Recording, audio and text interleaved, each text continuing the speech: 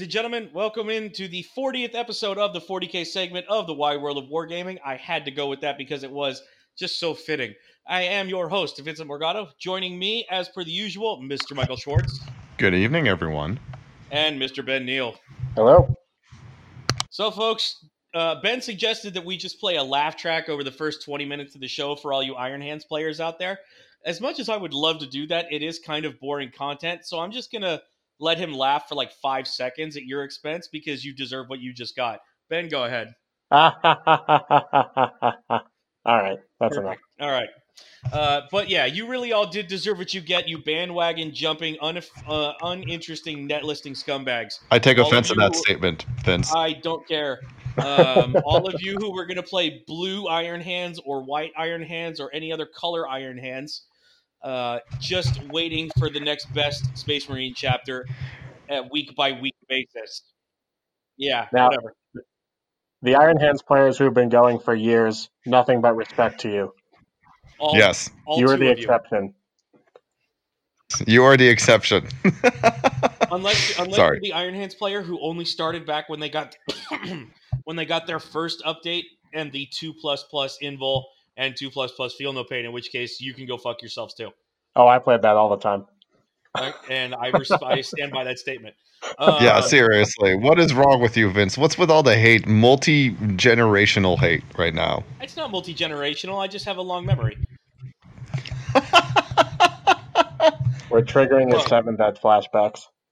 No, because I just insta-killed you. Oh my god. Okay, let's not have a discussion about 5th edition, shall we? Let's move on with... Well, we are we did have our fun at the and I got to have my little rant, which is always fun.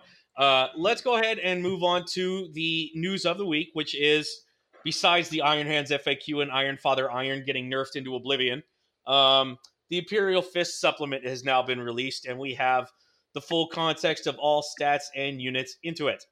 Every chapter does have their own unique take on the doctrines. The Imperial Fists applies in when the Devastator doctrine is active. When resolving an attack made with a heavy weapon by a model with this ability against a vehicle or building, add 1 to the damage characteristic of that attack. I'm sorry. I'm just laughing at the thought of shooting a building in 40K.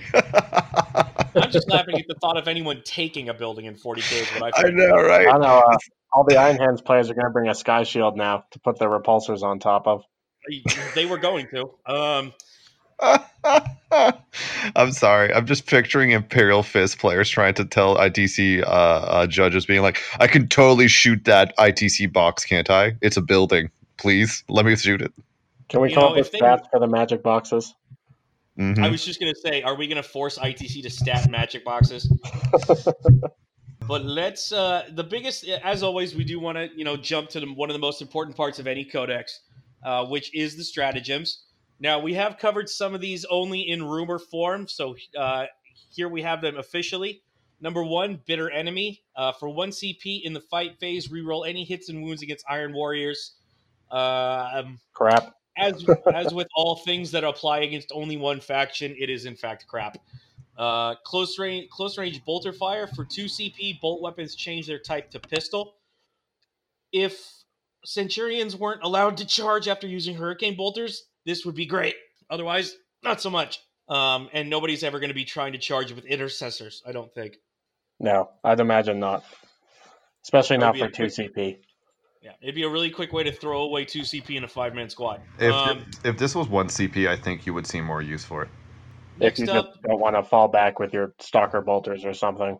Yeah, something like that. If it was 1 CP, it'd be more useful. Next up would be bolster defenses. Once per battle at the start of the movement phase, 1 Imperial Fists infantry unit entirely or within a terrain feature can add +1 to their armor save for as long as they remain stationary, solid. I guess you could stick it on Centurions, which is what they suggest. Ben, you are the master of the fat boys. Was this something you would do if you were staring down a big plasma or las cannon off a strike? Well, mine like to move is the problem. Well, true, but this is just in case you don't get the jump, right? On Devastator Centurions with bolters, this is amazing. Yeah, I was thinking the same thing.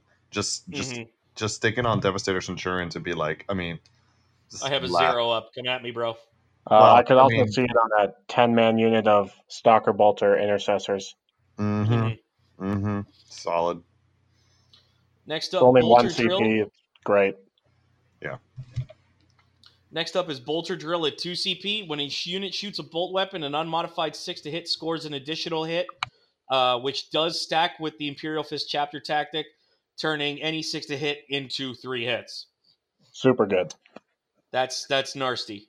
Oh my god, so much bolters. That's in. I'm not sure if that's enough DACA or if it's just a lot of DACA. You can never have enough DACA, Vince, so that answers your question. This is correct. True. The most useless stratagem in the history of anything anywhere. Sappers. In either the shooting or fight phase, give a unit +1 to hit and wound a building. Yeah. Sorry, I'll stop laughing. Yeah. Kill all the sky shields. Next up, Pain is a lesson. For 1 CP, give a unit that is not a vehicle or servitor a 6++ feel no pain for a single phase. I Pretty mean, good. It helps, but it's a 6++. I mean, it's been useful for Iron Hands.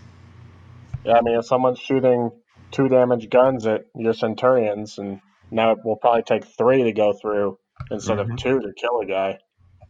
Yeah. That's fair. This is why I only like using guns to do multiple damage. Tank Hunters, 2 CP. In the shooting or fight phase, giving 1 Imperial Fist unit +1 to wound against the selected enemy vehicle unit. Pick your favorite knight and remove it. I mean, very, very good. That's very good. That's solid. Yep.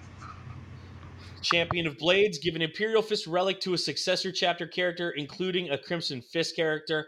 Pretty basic. All the other supplements have that. They do? Okay.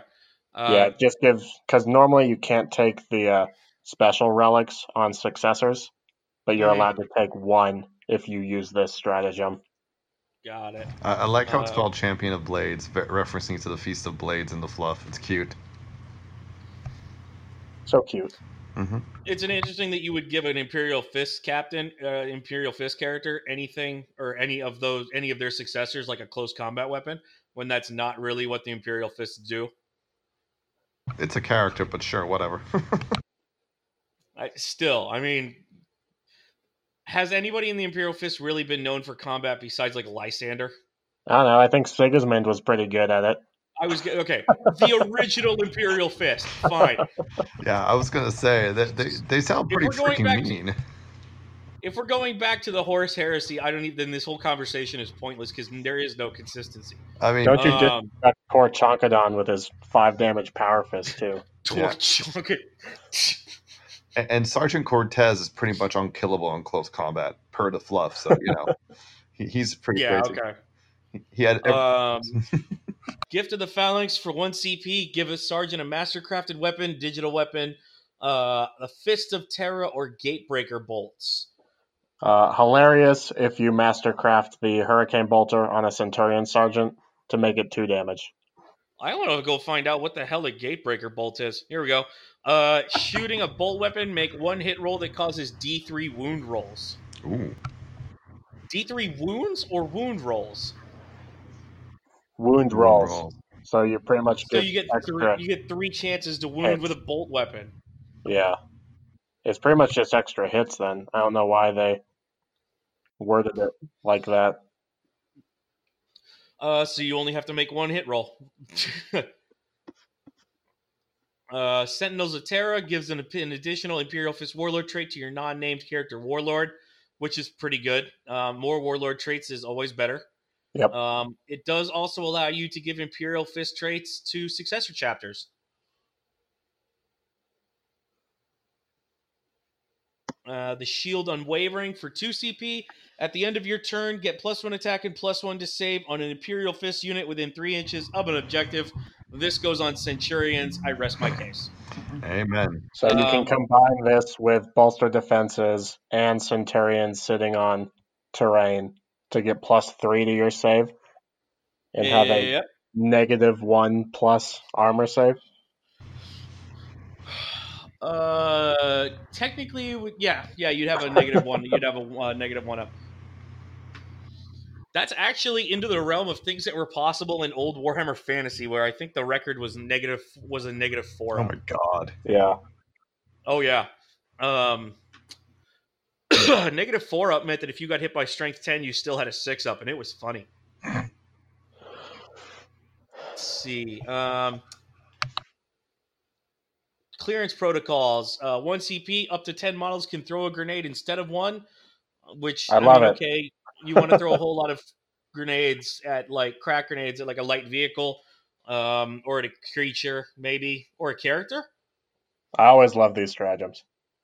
I have to admit, I have used this on Stormtroopers before, and 10 frag grenades into a big unit of, like, or into any T3 unit that's charging me is pretty hilarious. I've done a lot of damage to, like, a Hormigaunt unit, just because they're like, oh, here is a truck ton of grenades.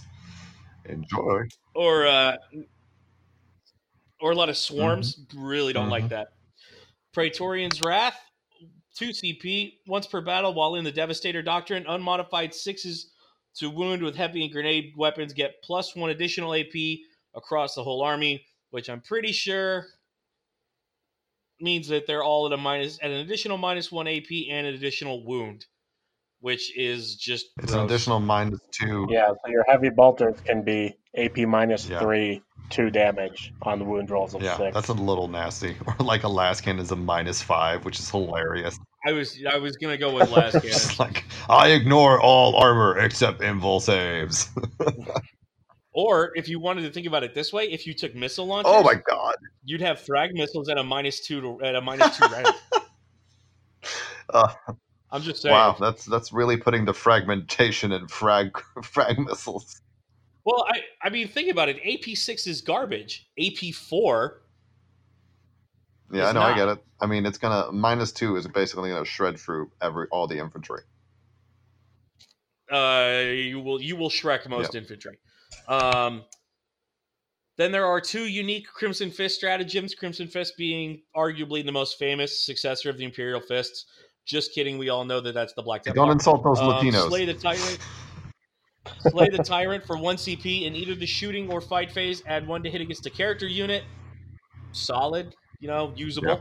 A hated foe. Reroll wounds against an orc unit with 1 Crimson Fists in either the shooting or fight phase. Unfortunately, as with all single chapter stratagems, it's bad.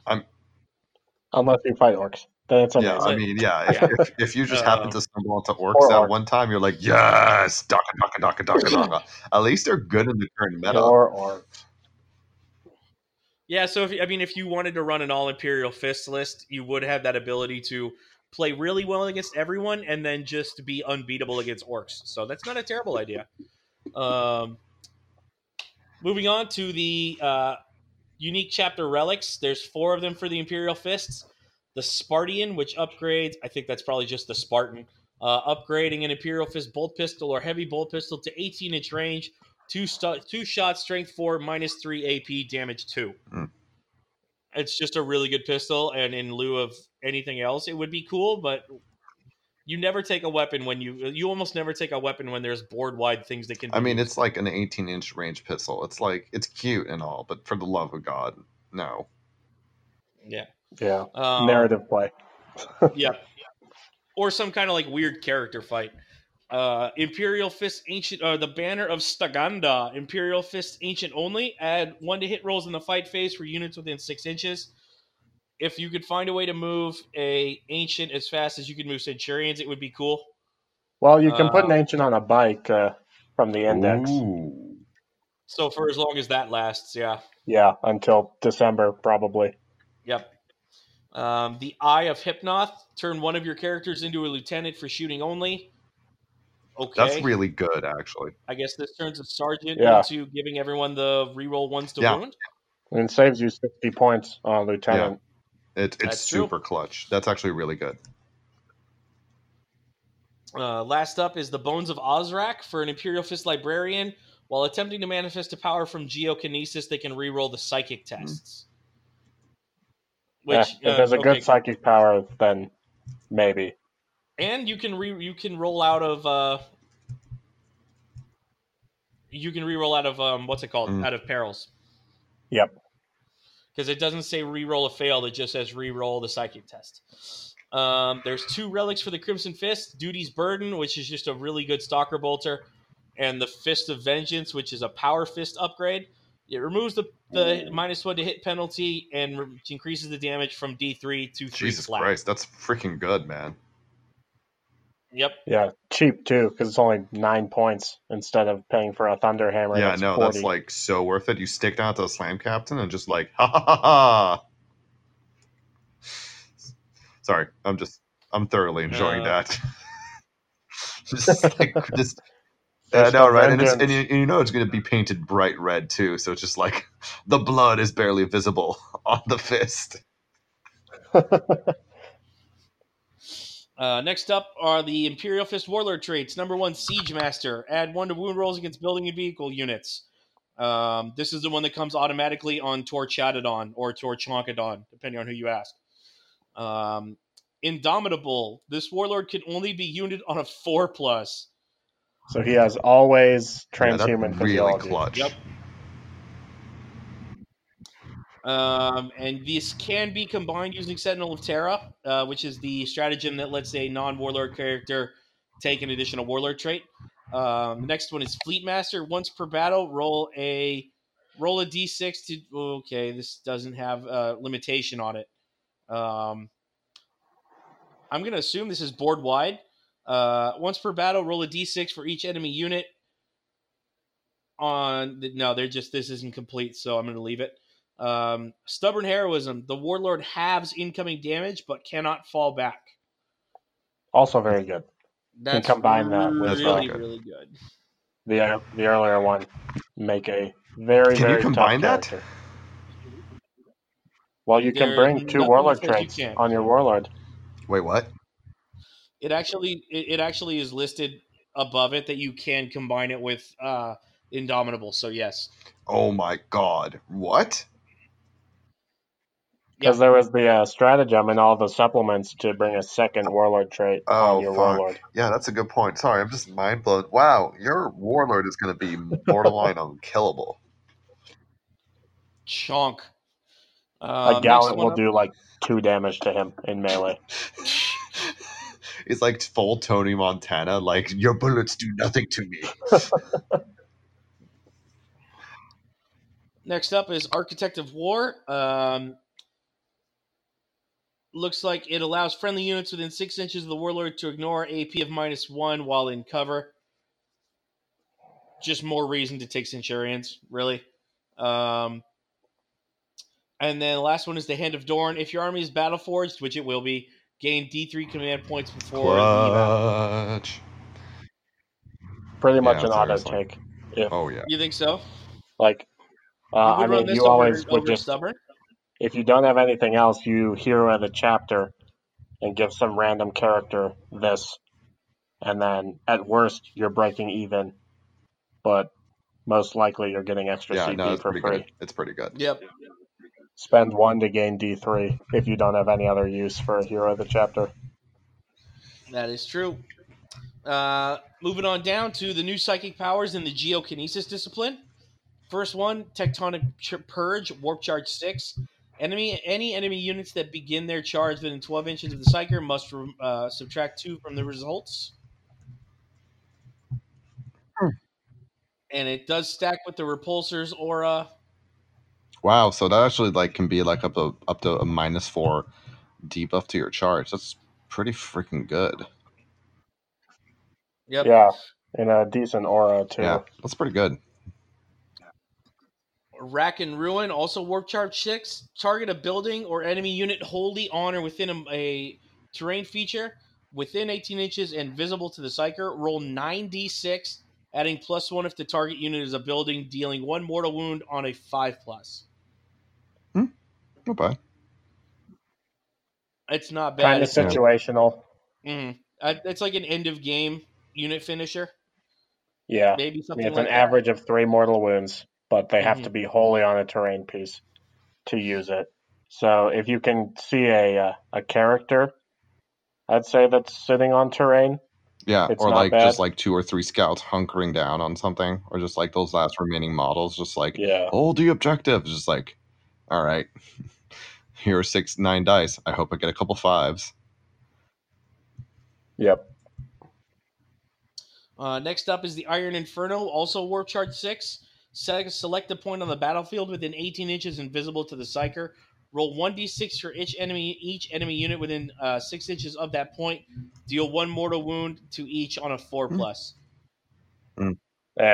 Not very good. 1 mortal wound is usually not worth taking. I'd rather take Wreck and Ruin. Yep. Yeah.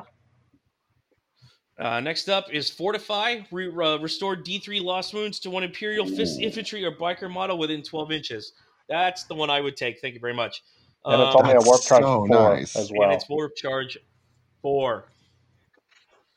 So you take this with stubborn heroism, and you just refuse to die. I wouldn't even bother shooting at your warlord. I'd be like, all right, you got that combo. Great. I'm shooting everything else. Yeah, and you can have an apothecary next to your warlord too, so he can heal 2d3 wounds per turn, half damage. Can't be wounded on a oh my better god than a 4. Man, just put him in front. He'll just tank everything else. He's your screen now. You take Tor Chatodon and a chapter master and 1 apothecary, and you just put him up front in front of your entire army. And just go ahead, shoot me. Yeah, so it'd be on like a Gravis captain, I think, for the T5 and 7 that'd be wounds. awesome. Or you put it on Lysander. Yeah, or a bike captain with a storm shield. Yeah, that. Mm-hmm. Oh, you have to have the storm shield. I mean, what's the point otherwise? Oh god. Yeah, that can create a very hard to shift warlord. Here's one that's interesting. Aspect of Stone on a Warp Charge 5. Add 2 to the Psyker's strength and toughness until your next psychic phase. I believe that if you were to take this, that would mean that you're that like any assault marine would be strength 6, but if it's a librarian with a staff, what do they normally have? They normally have a Crozius, right? That counts as either a maul or a staff. So the staff is +2 strength, so you could go up to strength 8. Yep. You're talking about strength 6, toughness 6, or strength 8, toughness 6. Maybe with 4 attacks on the charge. Yeah, which is just not very good compared to a Smash Captain. Because he's got no invul save too. Yeah, no, it's just if I could do this for Mephiston, you know, it's a different story. Or it's probably why you're not allowed to put it on the list. if like Imperial Fist had some sort of like buffed up melee psyker, which you occasionally do, I could see it, but like, why? And the last one, because we all love shenanigans involving table manipulation, Chasm on Warp Charge 6. Select one enemy unit that cannot fly and is within 18-inch range and visible to the Psyker. Roll 2d6. If the result is less than the lowest move characteristic, it takes a mortal wound. If it is equal to the lowest move characteristic, it takes d3. If it's greater, it is flat 3 mortal wounds. So your dog would probably come back on like next to dead. I mean, again, it's another really good anti-character psychic power. Yep. I could see Rack and Ruin and this power being a combination that can easily do 6 mortal wounds to a character. Yeah, that's not bad at all. In one turn. You can just blow away a Smash Captain if he happens to stand on a terrain feature. Cannot fly. I guess and also, like, you have to roll 2d6 dice, and it has to be, in the move characteristic. You would ideally want it to be at least matching it. It would work. Damn, it doesn't even work on either of the Primarchs either. Why not? Or wait, well, because the Mortarion has fly, doesn't it? I thought you were talking about Big Daddy G. No. You could use it on him, but he does have a move of 8, so not super easy. More on something like Aramon. Oh yeah, that would totally work. If he doesn't or like any Primaris character, really. Yeah. They all have like this is a useful power. I like this chart. Fortify is ridiculous. D3 wounds for a warp chart of 4 is like uber cheap. Yeah, pretty much automatically going off. Just heal D3 wounds on a character or Purge is something. not bad for warp charge 6. Rack and Ruin's not bad for warp charge 6. You know what I realized? The relic for the librarian for the reroll power is kind of useless because they don't have anything that's like warp charge 8 that's mega destructive, but like it's warp charge 8. Everything. Yeah. No, but what it is it really guarantee if you do fail on like a 6 roll, which is like a 40-something% chance, you have really good odds of getting that really important psychic power if your character is like on his last I guess legs. that Fortify, if that one time you're rolling double ones, you're like, aha, this is why I take this fucking relic. Yeah. or honestly, if you like really can't afford to have if you do pick a Psyker as your non-warlord trait, you could have your Psyker standing there with Fortify and Aspect of... You said warlord trait, it's a relic that we're talking about, the Bones of Ordstar. But still, the point remains, yeah. Yeah, you take a Psyker with Fortify and Aspect of Stone and the whatever they call it, the staff. I mean, that's a beefy son of a bitch. Yeah, but do you really need to reroll psychic tests on your warp charge 4 and power? warp charge 5? Do you want to fail it? Because even if you roll double ones, if you just command point it, you need a 3+. Yeah, it's on that at the same roll. time you've already spent that 1 CP. That's Well, I just want to point out that you know what if you are in that situation, you know your odds of failing it are still 33%. Yeah, but I would rather not spend the CP initially and then not end up needing it. I'd rather spend the CP if I end up needing it. Because Space Marines need all the CP they can get. Yeah, but you might need it more than once. In which well, case, if I'm failing my warp charge 4 psychic power multiple times a game, probably not. You deserve to lose at that point. Well, think about it. Just remember, you're talking about warp charge 4 base. You're not talking about the dozens of modifiers there are in this game to difficulty. I mean, there's Calexis Assassins that, with this power, it's very easy to stay outside of that range. I guess I'm used to different games with very, very heavy punishment for failing psychic powers. I think you just need new dice if you're failing all these warp charge 4s. Listen, man, you have not seen. I have not. You must be one of those people whose dice are consistent. In complete in complete opposite to literally everyone else in 40K. That's about it as far as the Imperial Fist stuff that we have in front of us. I have to say that it's pretty good all around. And the other thing is, it's not like, we all assumed that it was going to be straight just heavy weapons, which it is primarily. But there is a little bit of stuff in there to let you run like an assault heavy Imperial Fist army if you wanted to.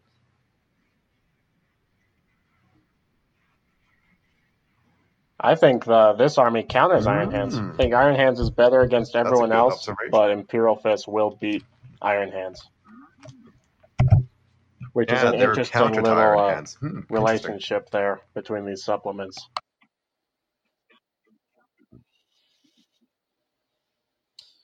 I think Imperial Fist is eminently playable, and while maybe even if they may not be 100% as good as Iron Hands,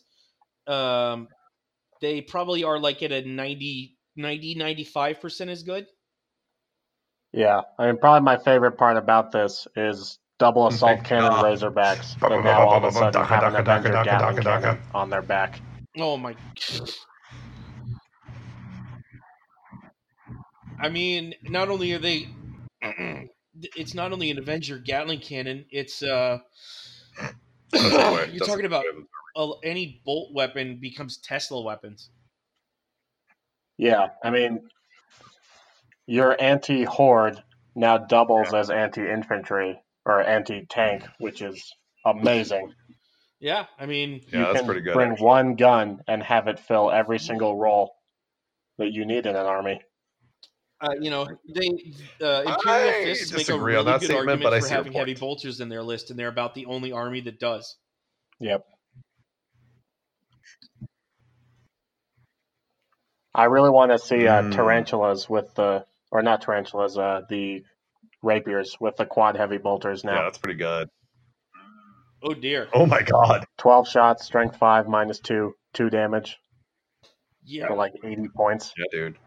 And and that bonus hit on 6s. Yep.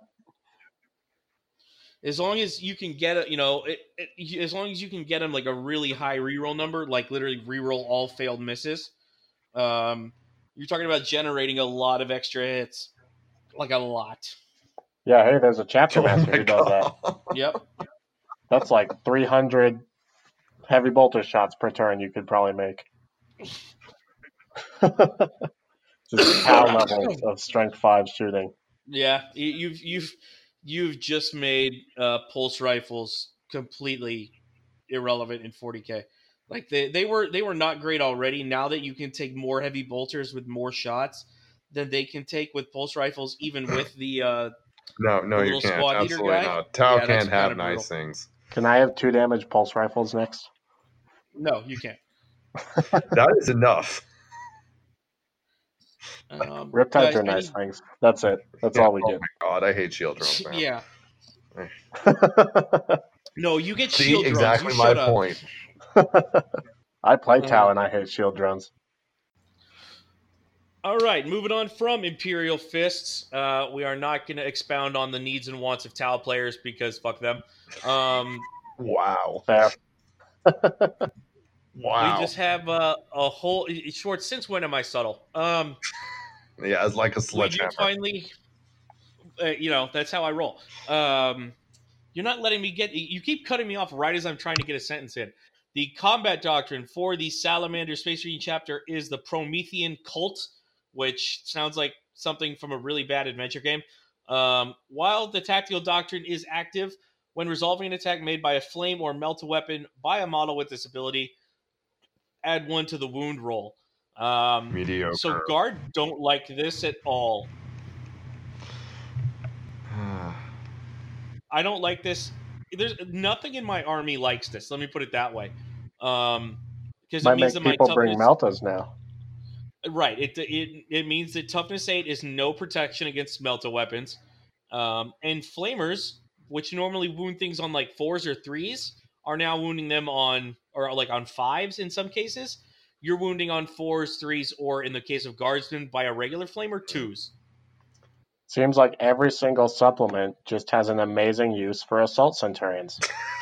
I actually honestly was thinking that. I'm like, has there been a bad chapter for Assault Centurions yet? Not really, because I think Ultramarines are the worst one, but they have the stratagem for pretty much supporting fire, so your Centurions just get to throw a billion dice in Overwatch for anyone else. So I wanted to remind me, what is the chapter tactics for Salamanders? So they get Master Artisans, so they get a reroll, a hit, and a wound. And then they also ignore AP -1. Oh, that's not bad. Okay, that's pretty good. And then now this +1 to wound from Melta and Flame during the Templeton. That's a good combo all around. Yeah, I mean, Master Artisans is absolutely insane. It is the best successor tactic by far. Yeah, and Iron Hands. I'm sorry, and it really boosts up your MSU count. You want to bring up you want to take as much MSU as possible with that. Like a single TAC Marine squad with a Melta gun. Now that Melta gun rerolls hits and wounds and is +1 to wound in the tactical doctrine. Sorry, that was an evil laugh. I mean, it does make regular Melta weapons viable against heavy vehicles now. It's kind of it also makes freaking flamers and heavy flamers just like roast anything under the sun. Oh, this is terrible for Horde armies. Salamanders already were like a very good anti-Horde. They're the de facto anti-Horde now. drop like a specialist unit with a ton of flamers with a +1 to wound, and just like target Eldar flyers because you auto hit, and just be like, ha ha ha ha. Someone needs to bring a Land Raider Redeemer. I wound on 5s. Oh my god, yes. Oh god, are you wounding Eldar flyers on 3s with that? Yes. Oh Christ. That's honestly genius. I mean, I'm also just I'm just picturing the image of like a giant flamer going shooting something that's supersonic in the air and somehow setting it on fire. That's honestly one of the things that's always bothered me about 8th edition is how easy like things on the ground can interact with aircraft. Well, why can the aircraft interact with the things on the ground with move blocking? Because the thing in the air normally has a much bigger gun. No, but the fact that you just can't move through the base of you can't stop on the base and can't get within an inch of them. I've always said that that's stupid. I've literally always said that that's a dumb rule. Yep. We only have one of the psychic powers, unfortunately, called the Fire Shield. Warp charge value of 6. If manifested, select one salamander unit, vehicle, or infantry, or anything else within 18 of the psyker. Until the start of your next psychic phase, subtract 1 from the hit roll of any ranged weapon against the unit, and then subtract 1 from a charge roll. That's not bad, especially for Warp Charge 6. Very good. Once again, just stick it on Centurions. This is just Codex Assault Centurions with all their different flavors. It's the rainbow of Assault What color Centurions. are you going to paint them? I'm curious. Yeah. And walk up to the table. What color are your Assault Centurions? Oh my god. It's like, how many did you bring? 8 or more? Yes. Next up, we've got to look at one of the relics called the Drake Smiter. It is a melee weapon. It looks like the equivalent of a Thunder Hammer. Doubles your strength, AP -4, and straight 3 damage. You subtract 1 from the hit roll, but on an unmodified wound roll of 6, you add 3 to the damage characteristic. That is nasty if you can get a couple 6s. It's worth it just for the upgrade from D3 to 3. It's a Thunder Hammer. It'd be 3 anyway. Well, so it's still a Thunder Hammer. It's a relic that costs 40 points. Yeah, I would rather have like the Iron Fist. The Crimson Fist Power Fist. Yeah. All you get out of this is an extra AP and wound rolls of 6 are double damage. Which unless you roll 6s all the time, it's but if it happens, you'll remember it. Time you fight. It's like, and just one time I rolled 3 6s, and all of a sudden his knight died. Well, speaking of rolling the number of hits, here's probably the best part of New Salamanders: Flamecraft stratagem for 2 command points. Use the stratagem in your shooting phase when a Salamander's unit from your army is chosen to shoot. Until the end of that phase, when a model in that unit uses a flame weapon, do not roll. You instead make the maximum number of attacks. Yeah. Oof. So, yeah. Damn. Holy shit. Yep. So no, I'm thinking players, about like so the Invictus Warsuit, its flamer is 2d6, so you can do 12 shots with that.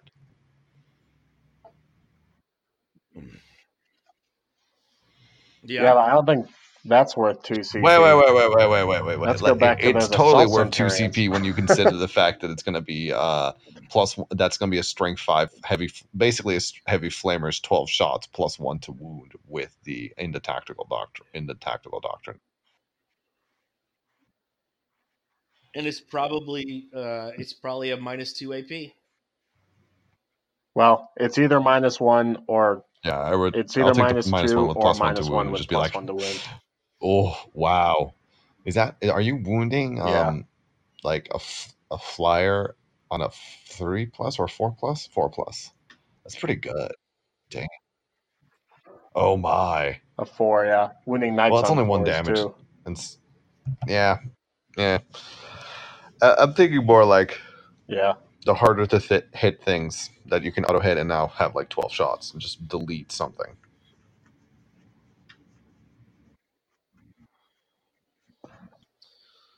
Next up, we're going to be talking about a character that was revealed several weeks ago called Adrax Agatone, or I don't know what are the other pronunciations for that. Atagony. I'm going with Agatone. Agatone. Agatone. He's Italian, apparently. Hey, Tony. Oh no. No, never mind. If you're playing Salamanders, you got to eat Frosted Flakes. Thank you for that. So he comes with 2 relic weapons. The first one is Dracus, which looks like a special flamer. Yeah. Well, except it's 12-inch range, not 8. It's AP -1. I mean, since Assault D6. Since Tony's Italian, he needs that gun to make all the pizzas. That is true. Oh my God. He brings his oven with him. He does. Next up is the Malleus Noctum, which if your fake Latin is any good, I think it's called the Night. It means the Night Hammer. It's exactly what that means. Big bonking hammer is the scientific term. It's the only special thing about it is that it is increased damage, but it does still have the -1 to for its wielder to hit. So that sucks. Yeah, it's a 4 damage thunder hammer. That's pretty good. So not bad. What's his points? Do we know? Not yet. Damn it, Tony. I think he's probably around 140, 10. I'd say. Not 110. He also gives +1 to wound in a 6-inch bubble in melee. Yes. And he reduces damage by 1. He's kind of a buff dude. Yeah, he's a beat stick. Yeah. Tony, I take back everything bad I said about you. Please don't kill me. And he has another unique piece of war gear called the Drakehide Cloak. When resolving an attack against the model, reduce the damage characteristic of the weapon by 1 to a minimum of 1 for that attack. If you can find a way to get this guy into close combat, it's he's mean, but like. Yeah, I feel like that's the big problem with Salamanders is they want to be in your face, but they don't have a great way to do it. Yeah, especially for Primaris models. I guess you can give him the new Chevy Impala. I mean, whatever they're calling the Primaris transport. Chevy Impulsor. Chevy Impulsor. Thank you. the new. Yeah, but like that's just just so many points. But I guess it's 75 points. If you can transport him and some close combat baddies with him, it's probably worth it. Yeah, I mean him and a 5-man unit of intercessors or something just sitting in there.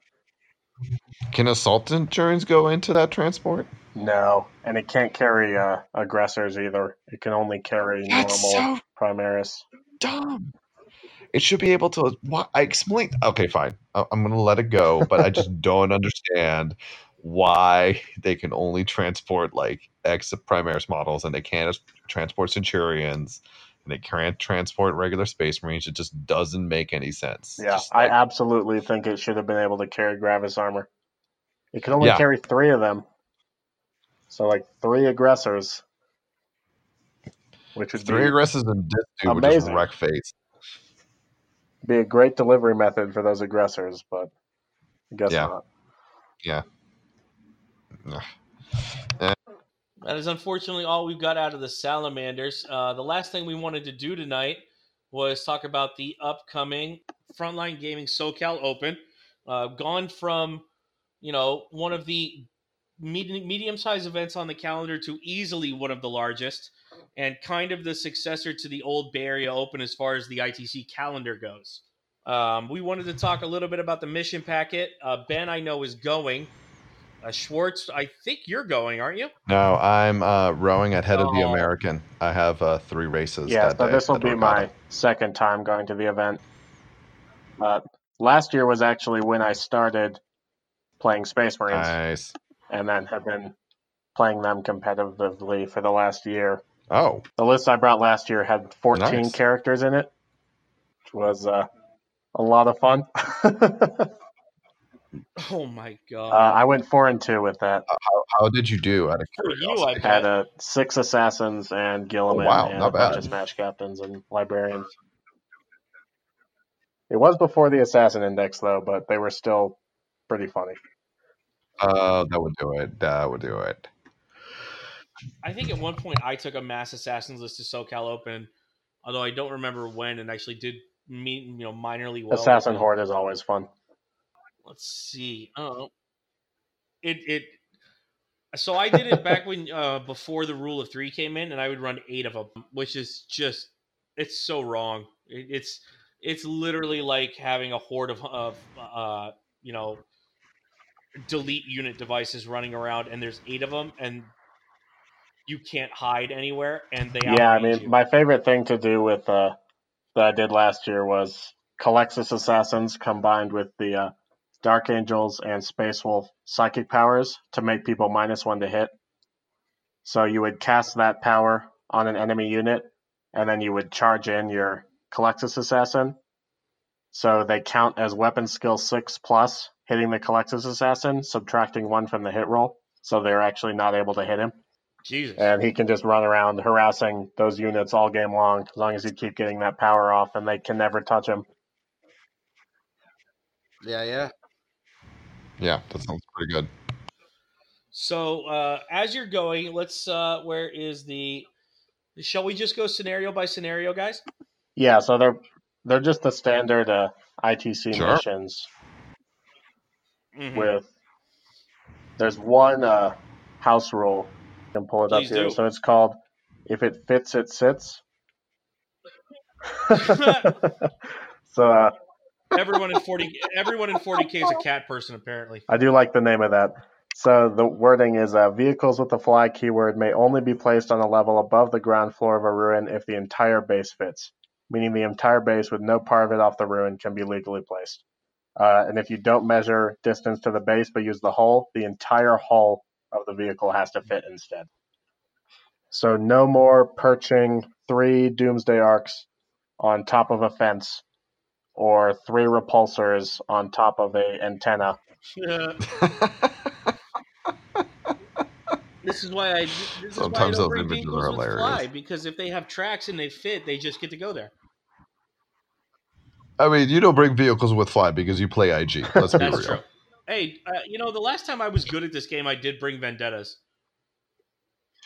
Oh, Vendettas. I wish they would bring those back. Anyway, enough pining. Hey, they're still a thing. They just hit on, 5s all the time. That's not a thing. It's not a thing at all.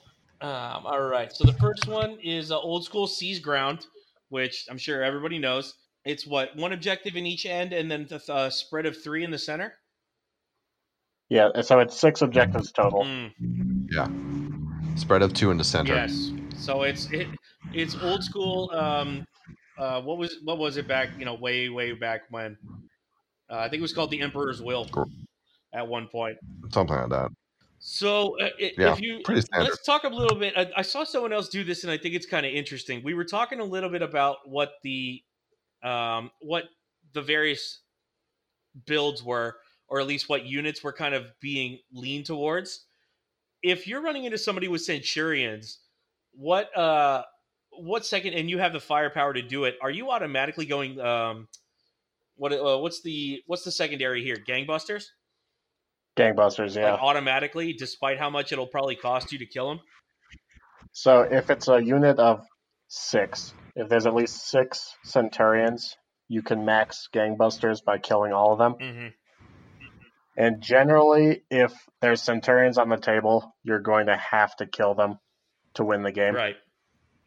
So really, you need to take that secondary, because either you're going to kill them and max it, and you'll probably win the game anyways, or you won't kill them, and you won't win the game. Dun, dun, dun. So it pretty much forces you into taking that unless you have some other good options. Mm-hmm. Like I know my list, I take Recon almost every single game, just because I've got stuff all over the board. Recon has always been one of my favorites, just because of how much deep strike I tend to bring, and the fact that Death Riders can outflank. Yep. What about some of the character hunting rules? Would you? I think those would probably be fairly relevant against most Space Marine chapters. Yeah, so it kind of depends on what characters they have. Yeah. If they have I'd say 4 aggressive characters that that are going to be coming to you, you can probably kill them and max out on Headhunter. If they have a Knight character, always take Kingslayer on that because you do 16 wounds to it and you max that out.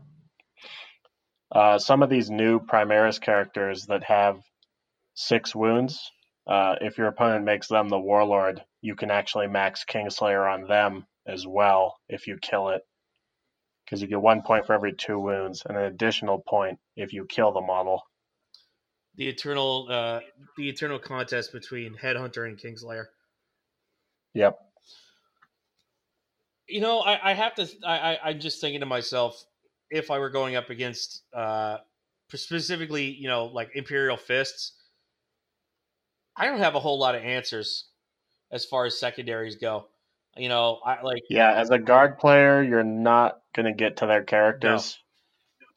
No. I would have to drop I would have to drop so much drop plasma on these guys, which even at a supercharge, I think I'm only knocking them down to about a 4-up, and then you've got a 5-up invul behind them, plus probably like a 6-up feel no pain, and they can't be wounded on better than a 4. Which is just fucking gross. If you think about the number of dice you lose at each level of that, fuck. And then say he reduces or he halves all damage, and now your overcharged plasma might as well not be overcharged. That is true. And then even if you do get through, if it's Iron Hands, you don't really affect their viability until they're almost dead anyway. Man, I'm really glad I play Imperial. I only play one faction in 40k. Put a Castellan back in there. No. Return of the Castellan. No. Now that the invul save on all the Iron Hands tanks is gone, I'm going to bust out mine again. It's... Back from the dead. Yeah. They were only gone for a few weeks, and then everyone fled to their refuge to save us from the evil of Iron Hands. It's like that's what it took, is having to kill vehicles without natural invul saves again. Just bring back the Castellan. Fuck it. That's how far. Don't you guys love the evolution of the meta? Haven't we gone a long way? We have. We've gone full circle, in fact. We have officially come back around.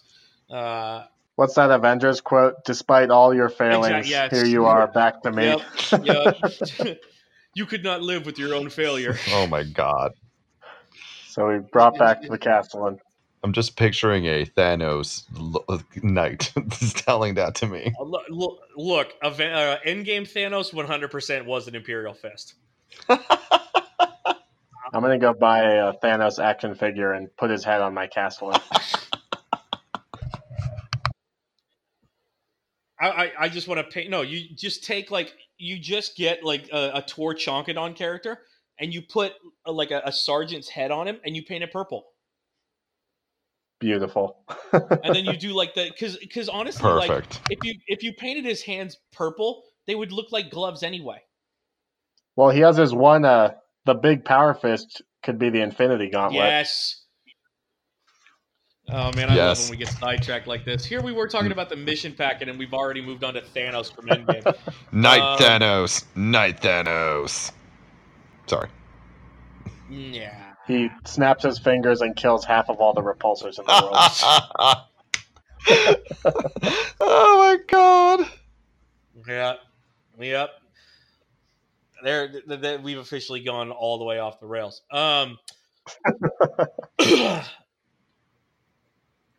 Next is Control. Oh no, I skipped one. What happened to number 2? Who cares? Wow, they deleted number 2 from their list. Yeah, that is fair. Let's talk. I've got it right here. It's cut to the heart. It's cut to the heart. Oh god. 3 objectives. There's one right in the middle. Each player places another one. Yep. I always have a problem with this one because I always end up throwing my entire army in a bubble right around it. and then just trying to hold it until turn 5, and that just never works for me. Like, the only way... I like this one because it really incentivizes you to go take the middle of the table so that you can get hold more. This is where that, and I hate to say it, but the Centurion Death Star is going to love this mission. Oh, yeah. Yep.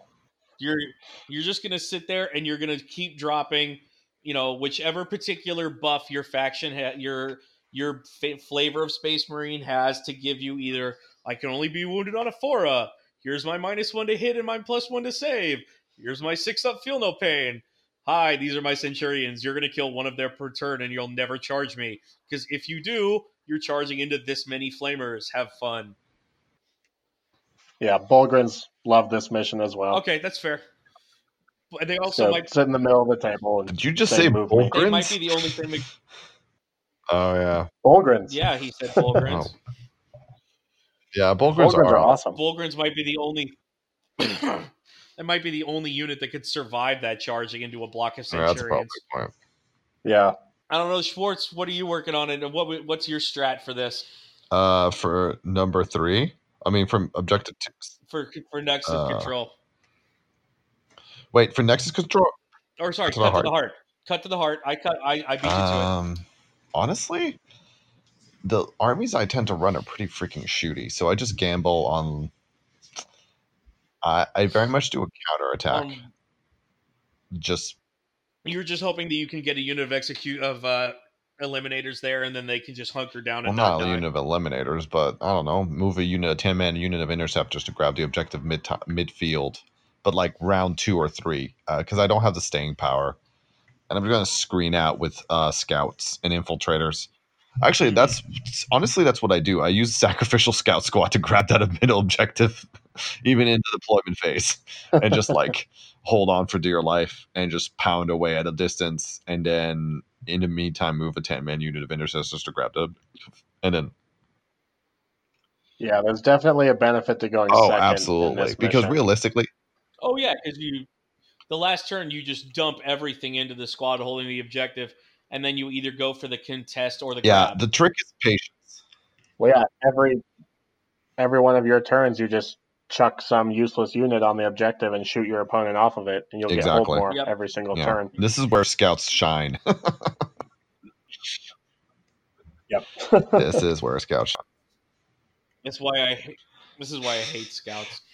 What's wrong with my 55 point unit that can deploy instantly and anywhere I need them to? What could be wrong? Because I have the same thing, but mine costs 128. Space Marines are just better than Imperial Guard, I guess. Yeah, well, yours doesn't have quad plasma. Grind me a fucking river. I'll deal with it. I wasn't crying. I wasn't crying. I was threatening. What's yours is mine, baby. Scenario number 4. This is my favorite one. Yeah? I like this one a lot. Elaborate. Why is it your favorite one? I hate Good this sir. one. So there's one objective in the middle, Yeah. which I always love. Just incentivize taking that middle. And then each player places 2 objectives. One of them has to be in your opponent's deployment zone. Yeah. And if you hold both of the ones that you placed, you get the bonus point. Mm-hmm. Mm-hmm. So it's really great for an aggressive army like mine, where I can usually get the bonus point on turn 1. There you go. And then continue getting it for every single turn of the game. What you're really saying is it's really good for armies that have access to to ITC boxes.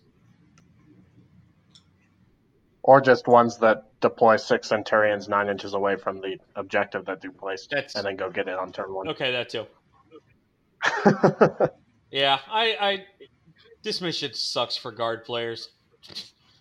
Like, it requires you bring throwaway units that all they do is they pull strength away from your main line, and that don't have any of support when you slowly advance up the board. Like, it also means that you have to drag your Bulgrin unit off to grab an objective once in a while instead of doing what they're supposed to do, which is run into somebody's face and hit them with big pieces of metal. Yeah, I mean, when you only have one objective in your castle zone, it's not very good for guard. No, you really have to do kind of like this weird... It's basically a shuffle where you kind of slide your whole army around towards the objective your opponent places because you know it's going to be as far away from you as possible. And while you're kind of doing that and trying to maintain the castle is when you get cut apart. That's when somebody in the middle gets tri-cornered, and that unit can't get away now. And then it's like, oh, hey, now everyone get in your unit, your army gets charged. Sounds like my game plan against Guard. Try to someone and charge everyone else. I said it because I've been on the other end of this before. God. I'm also trying to make up for my complete stupidity earlier about the deployment zone. I remember that one time when Vince. That was recently. Remember that one time when Shorts was a chick? Oh, that's like every other day. Yeah, you need to be more specific. No, dude, you're by far the nicest guy on this podcast. Oh, thanks. That's because you're too upper class to insult people to their face. You're doing it when we're not here. No, my mother taught me well. If you don't have anything nice to say to a person, don't say anything at all. No, that's wrong. If you don't have anything, no, your way of doing it is save it for the next wine meeting. Save it for the next wine train trip to Napa. Oh, I love those. And then say it's the wine talking, not him. Say it passive aggressively over Zinfandel. Yes, well, it is. That's why I'm members of 3 wine clubs, so I can talk about it at 3 different wine clubs. If you have the balls to talk about 40K at a wine tasting club, I think I want to party with you. Yeah, please do. Next man up, Precious Cargo. Oh, hey, is this the one with the corner deployment? Just kidding. Priority objective is the domain of people like me because we just go, hey, that's the closest one. Priority objective. Yeah, no, I mean, just hold on to it for dear life. Yeah, I mean, as long as you get Dawn of War or Hammer and Anvil, Guard loves this one. Yeah, seriously. I could make Vanguard work with this, honestly. Well, Vanguard, you still have to go into the middle of the table to get hold more. Or at least deny your opponent from getting it. Yeah, but you could if I was playing Vanguard on this is going to sound weird. I'd actually divide it up, and I'd have 2 really big chunks of army staring down both of the middle objectives. And anyone that tries to, if you try to surround, one of my groups, then you're running away from the other half of my army. You know what I mean? So it's like you spend half the game killing 1,000 points. In the meantime, I'm just camping on the 2 objectives on one side, and then you have to run all the way back. It kind of just turns into I'm trying to force you into a bad choice and probably splitting the army unevenly, Like one side will be real heavy infantry, the other side will be real heavy tanks. The tanks, you just have to sit there beating on them for 4 turns, and the infantry are just standing there not failing morale tests because I have a commissar behind them going, bang, stay where you are. He's killing as many as the enemy, but they're very brave. Yeah, but I got plenty. Got Guardsmen to spare. And then I'm dropping scions on your objectives while you're off chasing mine. So I feel like Precious Cargo really is one of the ones that rewards a balanced list more than anything else. Like being able to hold a certain objective, chase on another one, and deny one. You kind of you feel what I'm saying on that? Yeah, and then if you get a Dawn of War or Hammer and Anvil, it's very hard to actually get hold more. Because the objectives are all just stuck in the deployment zones. And there's nothing in the middle of the table. People don't leave. Yeah, people don't leave their DZs and they just sit there throwing rocks at each other. Or sorry, I was going to say. Maybe rocks. Maybe rocks. It's a good game. It's a really tactical game of 40K when all you're doing is just trading buckets of dice. That's the tactical. That's your level of tactics. Is who am I going to throw this bucket of 50 bolter shots at this turn? Who am I going to throw this bucket of 150 las guns at? Who gets the Thunderfire cannon? Who gets the battle cannon? That's the height of 40K tactics. Target priority right there. Exactly. Yeah, target priority. Which matches the priority objective part of the mission. It's amazing how that works out. Look at that. Last one, Crucible of Champions, better known as get characters on as many of these as possible. Hero Hammer. Space Marine, yes. Space Marine players, you love this mission. Everybody else, fuck your life. Night players love this mission too. I was gonna say. I mean, they don't have that many characters, though. I mean, they've usually got 2 company commanders, probably 2 character knights. Yeah, I was gonna say, and a couple knights. Just throwing it out there. Yeah, I mean, also the other The other problem that this list is that if you're running knights, there's a chance you run into the chaos demons player or chaos marines, and they just sit they sit the plague bearers in like a line right around those objectives, and they go, "You're not getting through here ever." Yeah, I mean, the hard part about the chaos list is they don't like to go wide with their characters. Yeah. Where this mission forces you to do that if you want the bonus point. The knights absolutely want to go wide. Yeah. So they can do it easily. The chaos and even space marines, they have to spread out more than they usually want to.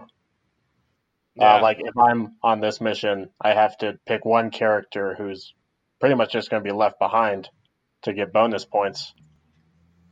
Well, I think probably that's what a librarian is for. Yeah. Because if you look at the dimensions of the objectives, it's really easy to stand 6 inches off one of the back objectives and still have casting range to the tail end of a unit that you're about to throw forward into the meat grinder. Yep. For me, I'm just going to drop like a platoon commander or a priest or not a priest, master of ordnance would go pretty well there. Or a tank commander even. Tank commander would do really well.